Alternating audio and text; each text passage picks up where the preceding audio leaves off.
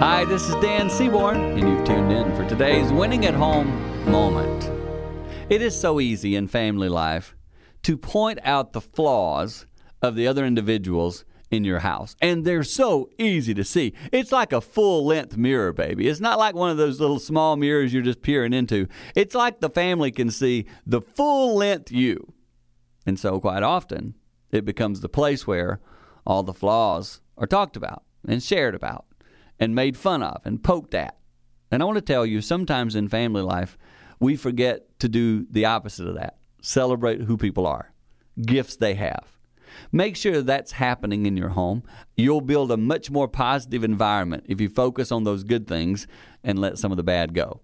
Obviously, we continue to grow as people and remove some of those struggles in our lives, but don't you dare forget to celebrate the positives, because that's a big part of winning at home.